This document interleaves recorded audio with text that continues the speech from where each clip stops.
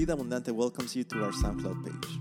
We'd like to invite you to download our app, available in the App Store and on Google Play. Also, you can now follow us on Instagram under the name Vida Abu or on Facebook under the name Vida Abundante Cicero.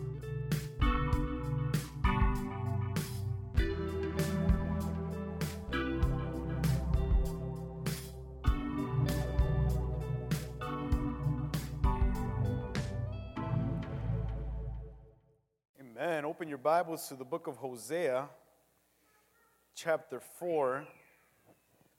And a brief introduction here. We have finalized our chapter 2.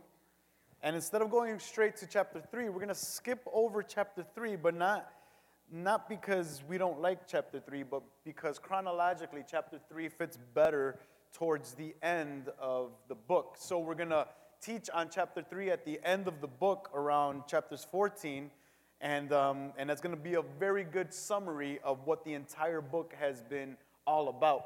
So it's only 5 verses in chapter 3, but it's a great summary of what we've been learning about in Hosea. So that's why we're jumping straight into chapters 4. And I want you to hold on to these next couple of weeks. We're going to go at full speed in the previous teachings. We've spent a lot of time in chapter 1 and chapter 2, almost 2 to 3 months in both chapters. But today and the following weeks, we're going to go one chapter at a time. So we're going to fly through chapters 4 through 8 because they're relatively similar to what we spoke about in chapters 1 and 2. However, they're a little bit more detailed and more focused on the main issue. So, if you believe it or not, we're actually going to finish chapter 4 today. And the next couple of weeks, chapters 4 through 8, are going to be very important for us to really get in our hearts and in our heads. So I would urge you to study chapters 4 through 8 and get kind of a good consensus of what God is speaking about in these 4 chapters. It's a direct accusation to certain people and certain elements of Israel. And so we get right off the bat, a reminder of what God is doing, what God is, in a sense, feeling from his people. And so, chapter 4 is the start of this detailed accusation. And you guys saw the video. We were highlighting the first 3 verses in Hosea chapter 4, which we'll read in a bit. But Hosea 4 is dealing with God's righteous anger once again. So we got this glimpse of God's righteous anger in the beginning of chapter 1, in the beginning of chapter 2. We also got an introduction to God's grace and mercy in both chapters. But now we have to kind of come to an agreement or an understanding on why God is upset. And this always balances out our kind of understanding of God. And I've mentioned this time and time again while we've been going through the book of Hosea, that at times God is only a nice, loving God. But then you come across verses in chapter 4 and chapters 5, 6, and 7, you become across a God who is angry and says things that kind of shake you. And you realize, wait a second, that's not the God that has been presented to me through popular culture this entire time. I thought God was different.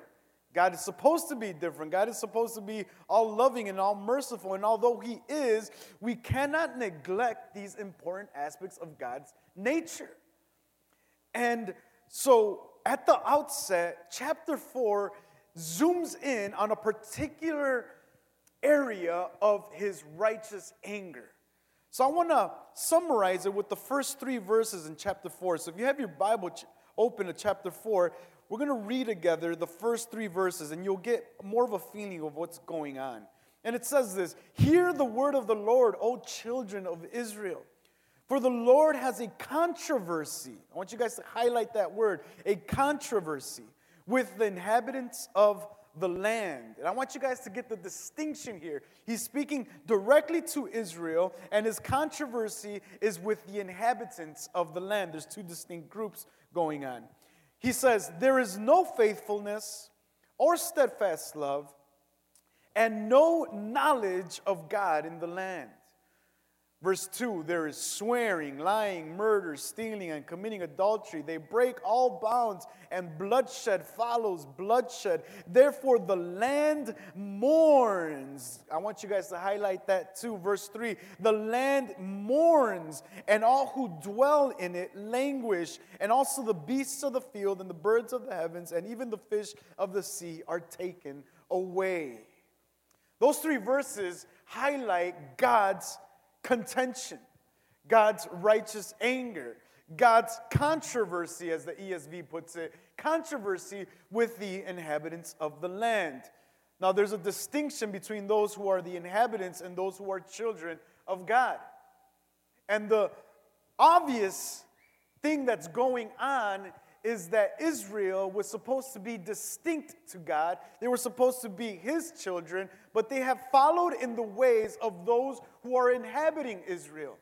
And so now they are becoming less like God, less children of God, and more like those inhabitants that have taken place in the land. And now God is going directly to them. But all of this is a result of direct lack of leadership. Why is God angry? Why is God upset? If we're going to study chapter 4, we have to answer these questions. We have to realize that God can get upset, and when He is upset, there's a reason for it. Remember, God isn't arbitrary. God doesn't just get upset for no reason. There is a specific purpose that coincides with His righteous anger. One of the first things that verse 1 says is that there is no faithfulness in the land. The Hebrew word is emet. There is no truthfulness. There is no integrity. All of us understand what that means because we all want to be in relationships with people who are truthful, people who are full of integrity, people who are faithful to what they say. As a matter of fact, if we're going to bring back and tie in this marriage concept of Hosea, we want to marry someone who is full of integrity, who is truthful to what they say, and who is faithful, correct? Everyone wants to marry someone who will be faithful to them for their dying day, until their dying day. Everyone wants to marry someone or be in a relationship with someone who is truthful. You don't want to wake up one morning married after 15 years and realize that your husband has had a separate family for the past 20 years. You'll be like, well, you should have told me that before we got married. People want truth. And God is no different. If you can't be truthful to God, the obvious consequence would be you can't be truthful to others. You can't have integrity with others. And remember that this isn't just detracted or detached from God by saying this is what God wants for Himself. This always implies relational value with those people that are in the land. God wants to be faithful to them, to show them what faithfulness is. In return, they will be faithful back to Him, but also they will be faithful to each other. So this all makes sense in God's kingdom. God is seeing and has wanted and has yearned and has established that His people should be faithful and true to each other. There are to be people of integrity, a community that reflects truthfulness at all areas. So in a sense, this community would lack gossip. This community would lack what the Spanish call it, chisme. This community would lack false accusations towards one another or speaking badly towards one another. This community would reflect God's faithfulness, truthfulness, and integrity. In a sense, it would reflect the wholeness of God. If God's people are to be in a relationship with Him, they are to show this to everyone else. Now that falls hard on our modern ears because Christianity today is in the lips of those on CNN and NPR. Christianity today is on the lips and on the mouths of those who point the finger at God and make fun of God and make fun of His church. Christianity today is in the hands of the world to a certain extent. They point the finger at Christianity. They point the finger at those who live for God. They point the finger and then they say, look at your leaders who are at the forefront of your movement and look what they've done. There's no faithfulness or truthfulness or integrity in any of your leadership. And so Christianity has become the butt of the jokes. Christianity is once again the religion of those who lack wisdom and intelligence. It's interesting. I was watching a show and it just reversed. It was the perfect depiction of what Christianity is today. It was a show, it's about a tech company that is trying to get funded and trying to get others to jump into their corporation together, other companies, and they all come in, but within that group of people, there is one company whose CEO is Christian. And he is a closet Christian because they're in Silicon Valley and they do not want to other people to know that they're Christian, because if anybody else knows that they're Christian, everyone will move away from them and they will not be able to function in Silicon Valley, because the Christianity of today is the butt of a joke. It is for those who are bigoted. It is for those who don't believe in the community of everyone else, who don't believe in the rights of people. I was telling this to my wife. I was like, I can't believe how they reversed it completely. And so the guy gets kicked out of the corporation and the entities because he's Christian. And then he gets upset with the guy that's running it by saying, why did you have to tell everybody that I was a Christian? I wanted to keep it a secret. And now he can't get a job in Silicon Valley. It's a accurate depiction of what Christianity is, but because, and to a certain extent, this community has lacked faithfulness and truthfulness and integrity. And we're going to get a little bit more into that, but I want you to know why God is upset. At the end of the day, the people that He's caring for are getting hurt. The people that He loves are getting hurt, but His name is being mocked. That is why at the beginning of Exodus, He says, I am who I am. His name is to be holy. Part of the 10 Commandments of Israel was to keep His name holy. We should not use the name of the Lord our God in vain. It is to remain respectable, holy before everyone. But in this case, in Hosea's case, the name of God isn't. The name of God has been blasphemed and has been set aside by their lack of faithfulness. God is also upset that there is no steadfast love. If you keep reading in verse 1, there is no faithfulness or steadfast love. Henry did an accurate summary of what this word means a couple of weeks ago when he talked about God's hesed, His love, His mercy, His compassion, His true love. Obviously, God has given that love to them, but they haven't reciprocated. They haven't given it back, and it's obviously not going to be reciprocated with anyone else. What happens to a community that doesn't have love for one another? What happens within a community when there is no compassion towards one another? So what happens in a community when, first of all, there's no faithfulness or integrity? Secondly, there's no compassion. What happens? You get a community of people who are seeking only after themselves, only after what they want and their needs. And they are definitely not seeking after God. So God is upset. God is angry. And he says there's no faithfulness. There's no steadfast love. And then the ultimate of all of these, we find in verse 1, there is no knowledge of God in the land. The only purpose Israel existed was to know their God. All throughout the law, it was this calling from the priests and from the word of God. Hear, O Israel, the Lord our God is one. Remember our God. Remember our God. The fact that we celebrated communion today was a call to remembrance of who God is.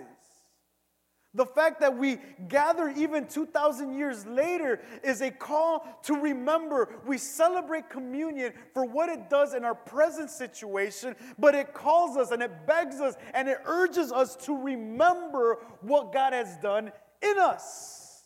You and I, dead in our sins. You and I, sinners. You and I, incapable of saving ourselves. And by the grace of God, we have been rescued. It calls us to remember. If we forget, we will live on our own venture, on our own success, and we will forget what God has done. And therefore, we will become God because we saved ourselves. So the people here, at the end of the day, 700 years, almost 1,000 years after the Exodus, they have forgotten who rescued them. They have forgotten who brought them out of Israel. And because they have forgotten, they have sought after other gods and have sought after other gifts and have fallen in love with wooden idols. What's important here and why God is really upset is because his nature has been completely erased from his people. I joke around with my wife a lot because one of our kids looks exactly like me. And the rest, I'm like, man, I don't see it. I just don't see where I'm at and all these other kids. I'm brown and they're all light-skinned. And I only have one brown-skinned kid. And he looks exactly like me. And if they were to take that away from him, if he wouldn't look like me, I wouldn't have anybody to carry on my legacy, per se. Because he's my kid. He looks like me. Every one of us who are parents, have kids, one of them at least looks like you, right? You have that pride and joy that if your daughter or your son looks like you can say like, yeah, that's my boy or that's my girl. They carry that gene with you. And so if it was taken away, obviously as a parent, you would feel devastated. In a sense here, what's going on is that the people of God, the children of God, who were designed to look like God, look nothing like Him. I want you to remember what Exodus chapter 34, you don't have to go there, just write it down. Exodus 34 verses 6 and 7 says this: The Lord, a God that is merciful and gracious, slow to anger and abounding in steadfast love and faithfulness. God is speaking here to the people of Israel, and He's showing them that He is full of steadfast love and faithfulness. Verse 7 of chapter 34 says, keeping steadfast love for thousands, forgiving iniquity and transgressions and sin, but who will by no means clear the guilty. In a sense, God is depicting His nature and His character, and what He is made of is steadfast love and faithfulness. What is lacking in the community of Israel in Hosea chapter 4 verse 1? Steadfast love and faithfulness. People who are designed by God, who have been saved by God, whom God has fathered, whom God has adopted for himself, whom God has given his identity to, look nothing like their father. They are children of someone else. They are not like their dad. And so God is upset, because this is who he is and who he expects his people to be. And so the word reeve at the beginning, the word that I told you to highlight, the Lord has a controversy. He has an accusation. That's what the word reeve in the Hebrew means. It's a direct accusation. In a sense, what we learned in chapter 2, God is taking his people to court. That's how angry God is. That's how upset he is, where he's putting up a lawsuit to his people. And you're like, man, God, that's not right. Like, man, we're just people, man. We're going to fail. We're not perfect. But God said, you are to live according to my rule and law. You are to be people of my order, not people of everyone else's order. And they have failed. And so God accuses them. And he has a contention and a controversy with them. Israel doesn't look like God, doesn't act like God, and worst of all, has forgotten God. That's bad. That's terrible. These are the people of God, but they have no God in them. So now, God brings this accusation to a clear reality. Whose fault is it? If people were to look at your kids, and if your kids were to grow to be troublemakers and annoying kids and kids that no one likes, who do they blame? They blame the parents.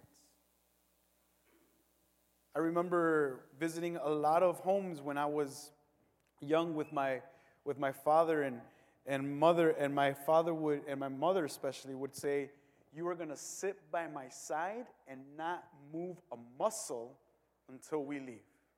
And if you move a muscle, you're going to get spanked. And my mother, for those of you who knew my mother, she was hardcore. So I knew that when I would go to somebody else's house, I'd have to sit next to my mother and pray to God that I didn't have to use the bathroom and just sit there still and not do a thing. I hated it, but I had to do it, because if not, I'd get whooped. Because people would come to our house and their kids, their blessed kids, would jump on our couches, break things on our table, run back and forth the house and move, and it would drive my mom nuts. And she wouldn't say anything. She'd be like, oh, it's all right. That's okay. It was a gift. It was a gift. Don't worry. Break things here, break things there. And I was like, well, how come they could do it when they come to our house? And then I remember they would leave, and my mom would be like, oh my God, we are never inviting them to our house. Like, they're kids. How do they not control their kids? So you obviously find fault immediately with the leadership of the kids. Would I allow my kid to be jumping over somebody else's thing, over somebody else's couch? Would I allow my kids to be breaking things? Would I allow my kids to hit me in front of people and yell at me and scream? If I allow that, it's my fault. And so here, the children of God have been fostered by those whom God placed. Those whom minister to God. In a sense, they're the Old Testament mediators. In the New Testament, we have another mediator named Jesus Christ. But in the Old Testament, there's mediators that came before the people, which were the priests. They were the leaders, the Levites. These were the people that mediated between man and God, and they were in charge of bringing the people to God. So in chapter 4, this anger of God comes up. Angry with the people, but he blames the leaders. The people have no faithfulness. They have no steadfast love. They have no knowledge of God, and it's the leadership's fault. Look at verse 4. Yet let no one contend and let no one accuse, for with you is my contention, O priests. And that little pronoun you in the Hebrew is plural. So he's talking about the Levitical system, the plurality of the priests that were to govern the people of God. God says it is you. That's why I love that picture that they had earlier. It's God pointing the finger. And in the New Testament time, there's a lot of us that say we shouldn't point fingers, and that's not right, that's not merciful, that's not what God would do. Well, God directly pointed the finger to the priests. And he says, in a paraphrased version of verse 4, don't misunderstand me, is basically what God is saying. I have beef with the leaders. Let's get this clear, straight from the beginning. My problem is with you, priest. And because the problem is with the priests, the people have fallen away. Let's look at some of the reason why God's upset with the priests. Verse 6, they have rejected knowledge. Remember, these are people who are supposed to be filled with a fear and knowledge of God. But they have rejected knowledge. Later in verse 6, it says in the same verse, they have forgotten the law of God. This is important because Numbers states that the Levites and that the priests were to keep the law of God on their head and in their heart. And they were to wrap it around their arms. And they have forgotten the law of God. The only thing that God wrote down as divine instruction for his people has been forgotten. Can you imagine that? Can you imagine laying down on the operating table of a surgeon about to remove a tumor in your stomach, and out of nowhere he just says, you know what?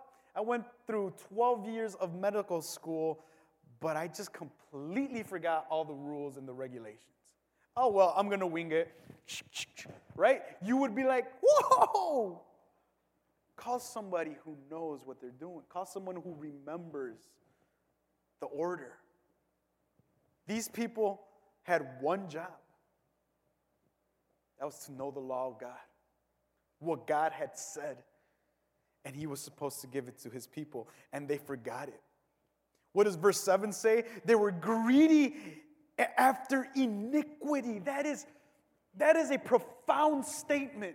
The holy people, those who were supposed to guide God's people into God's presence and to live holy lives, these people were greedy after iniquity. In a sense, what it's saying here is they lusted for sin. They lusted after sin. These are the priests. These are the leaders. They loved to sin. And verse 10 says they have forsaken the Lord. That word forsaken is very important because it's a direct vision of turning their back on God. The leadership that God has placed has turned their back on God. Now you say, does God have a right to be angry? After everything God has done, after everything we have seen, after all of these years and years, hundreds upon hundreds of years of God demonstrating his faithfulness, of God demonstrating his steadfast love, of God demonstrating his truthful power in his people, does God have a right to be angry? And when you look at the status of the people in Hosea's time, you realize that's true. And you got to remember, if you weren't here at the beginning of our talk on Hosea, let me remind you what's going on in this historical context.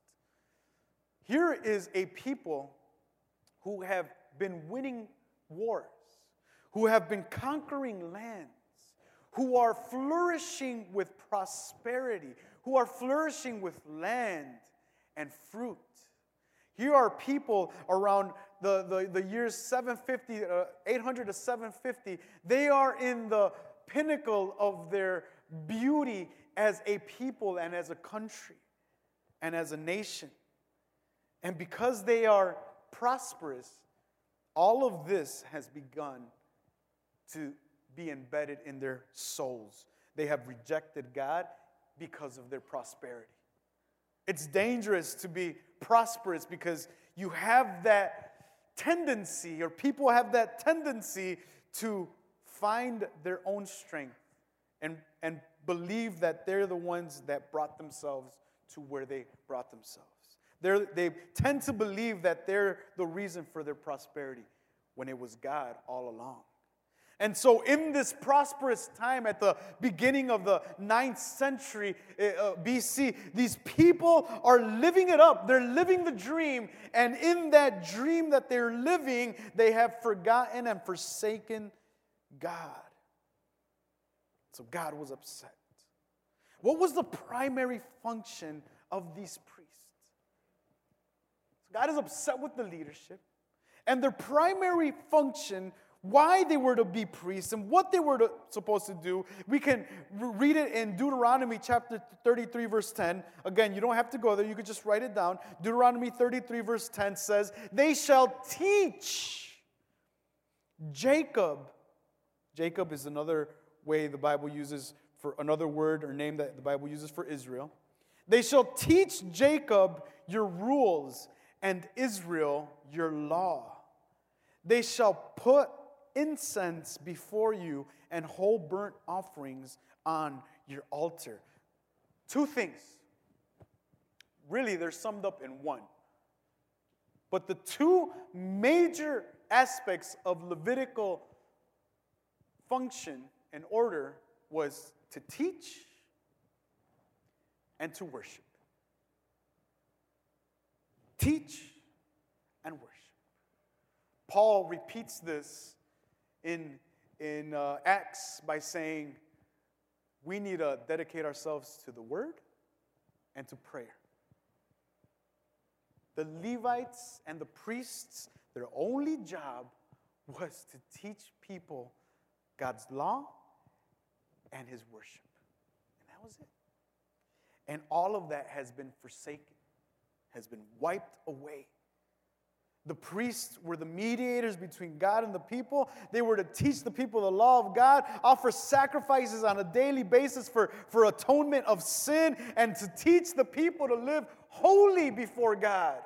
Remember, from the beginning, Israel was separated to be a holy nation, not like everybody else. They were to live holy, sanctified before God and before others. They were to be separate and distinct. But they are exactly like everyone else. They failed to teach the law. They caused people, in verse 12 it says, they caused people to leave God. Can you imagine that? The priests were the people who were supposed to take people to God, and they're the primary cause of leading people away from God. They have made people turn to idols in verse 13. They have substituted their worship to God by worshiping idols, and because they worshiped idols, the people followed and worshiped the same idols they worshiped. They turned the people of God into idol worshipers. So, God is upset. God is upset with the priests and the leaders. What's the result of all of this? Why is God so upset at the end of the day? Well, what does exist in Israel? Look at verse 2. There is swearing. That's just an Old Testament word for making covenants. And in this case, it could be false covenants with others and with other gods. So it's not that they're swearing or cursing like our modern terminology. It's more of a loyalty issue. They're swearing and coveting with other gods. They're lying. There's murder. There's stealing and committing adultery. They break all bounds, and bloodshed follows bloodshed. So as a result of this lack of leadership, this is what exists. Kind of sounds like the south side of Chicago, right? Lying, murder, stealing, adultery, and bloodshed. It's hardcore. There's no leadership involved. Verse 6, look at what verse 6 says. People are destroyed for the lack of knowledge. People are perishing. They're being destroyed. Verse 7, as they grow in numbers, they also grow in sin. Verse 7 says it like this: the more they increased, the more they sinned against me. You get it? It's just a multiplication of sinful attitudes. Sinful character is being brought out because there's no leadership. Verse 11, they have no understanding. Verse 12, they are led astray by a spirit of whoredom. They're prostituting themselves to other gods. If you read in detail from verses 12 through 16, you'll see what that spirit of whoredom is. It talks about their daughters giving themselves to prostitution and temple worship. Verse 16, they are stubborn. Does anyone know any stubborn people here? Verse 18, they are drunks. Verse 19 summarizes everything by saying, they shall be ashamed. God's wind of judgment is coming over his people, and they will be judged. All of these are consequences of a lack of spiritual leadership. This is what exists. And during a time that we live in today, this is very, very timely. As I was reading this, I felt strong conviction by God to speak on behalf of what's going on in our nation, of what's going on. What's the state of Christianity in 21st century America? How are people perceiving us? What is the Christian norm today? How are people seeing God by the church? The people who are supposed to represent God, the people who are supposed to act like God, the people who are supposed to live like God, be like God, and love like God. What's the state of our church in present day culture? Well, if we adopt verses 2 through 19, it's very similar. And that is why I take my job very seriously. I'm not here to entertain you. I'm not here to crack jokes. I'm not here to make you feel good. I'm not here to make you want to come back on Sunday just to be cool and be in a cool environment. That's not my job. You can get that at Cirque du Soleil. You can get that anywhere else. My job is to instruct you in the Word of God and cause you to have holy fear of God, not of me. I don't go home with you. I'm not with you all the time. I'm not with you at your job. And who cares if I'm with you? You're not going to impress me. You don't live to impress me. You live in the fear of the Lord and to live upright before God. Your life needs to be holy before God, not before me. Your life needs to be holy before God, not necessarily before each other. You are to live as God indicates, not because I say. So my job is serious. I'm here on a daily basis studying God's word to give it to his people so that you know what God says. Because the day will come where you're confronted with obstacles in your life, with situations in your life, with devastation in your life, and two things can happen. You can either run away from God completely, leave the church, leave everything to do with God, or remember what the Word of God says, and most importantly, remember who God is. That is what I'm here to do for you. That is what I'm here to provide you. If I fail as these priests have failed, which is my daily prayer, believe it or not, I live in constant fear of this. That one day I can be disqualified from preaching God's word. And it can happen, because I've seen it happen in many other people.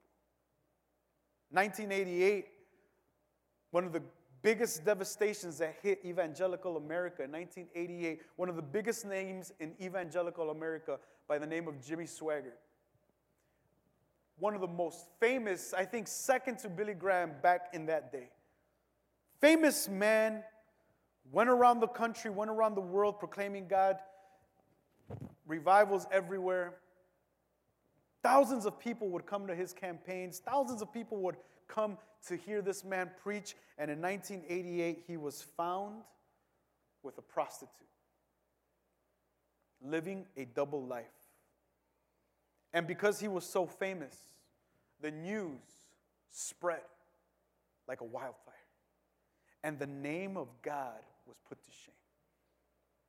They said, look at your evangelical leadership. Look at Jimmy Swaggart. That's Christianity? I'm afraid. I fear. I ask God, Lord, I am simply a man that can fail. By your grace, keep me strong. The words of Paul in 1 Corinthians chapter 9 always remind me of this. I must run the race to endure.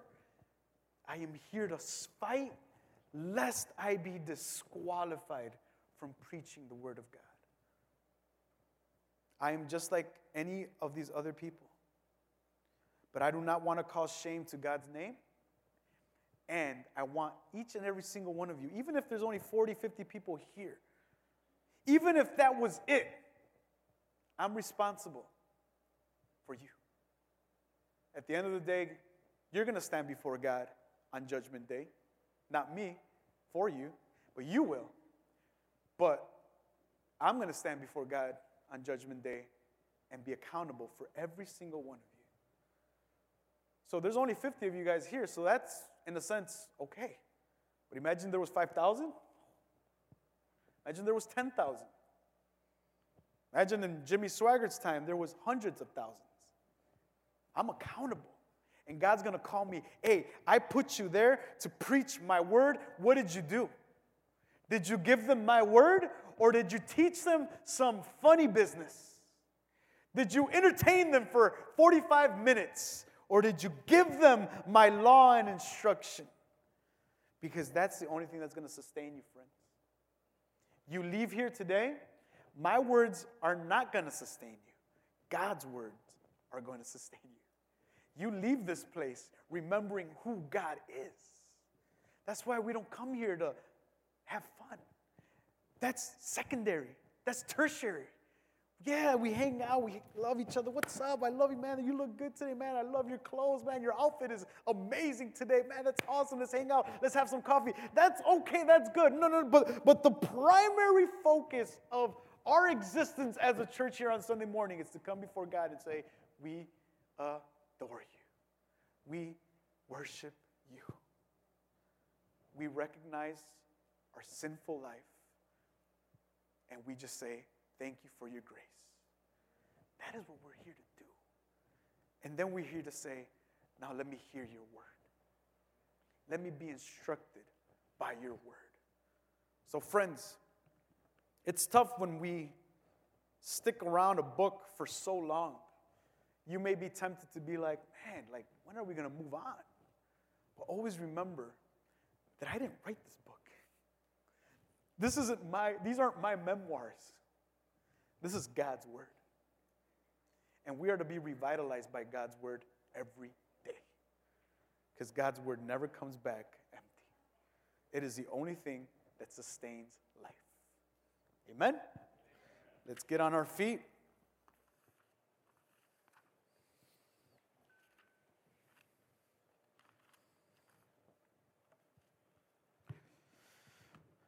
And let's put ourselves in God's hands. Father, make us people of your word. That we live off every word that comes out of your mouth.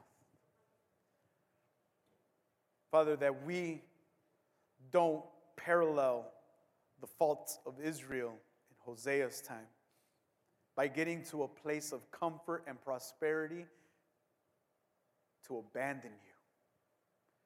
But that we always live in constant awe and healthy reverence of who you are. That we always remember what you've done. And that we never forget what you're doing. And that we constantly look forward to when you will come. Help us. Help this church leadership and all the pastors of this church to guide your people in your word. And help us continue growing with hunger for your word. In Jesus' name, amen.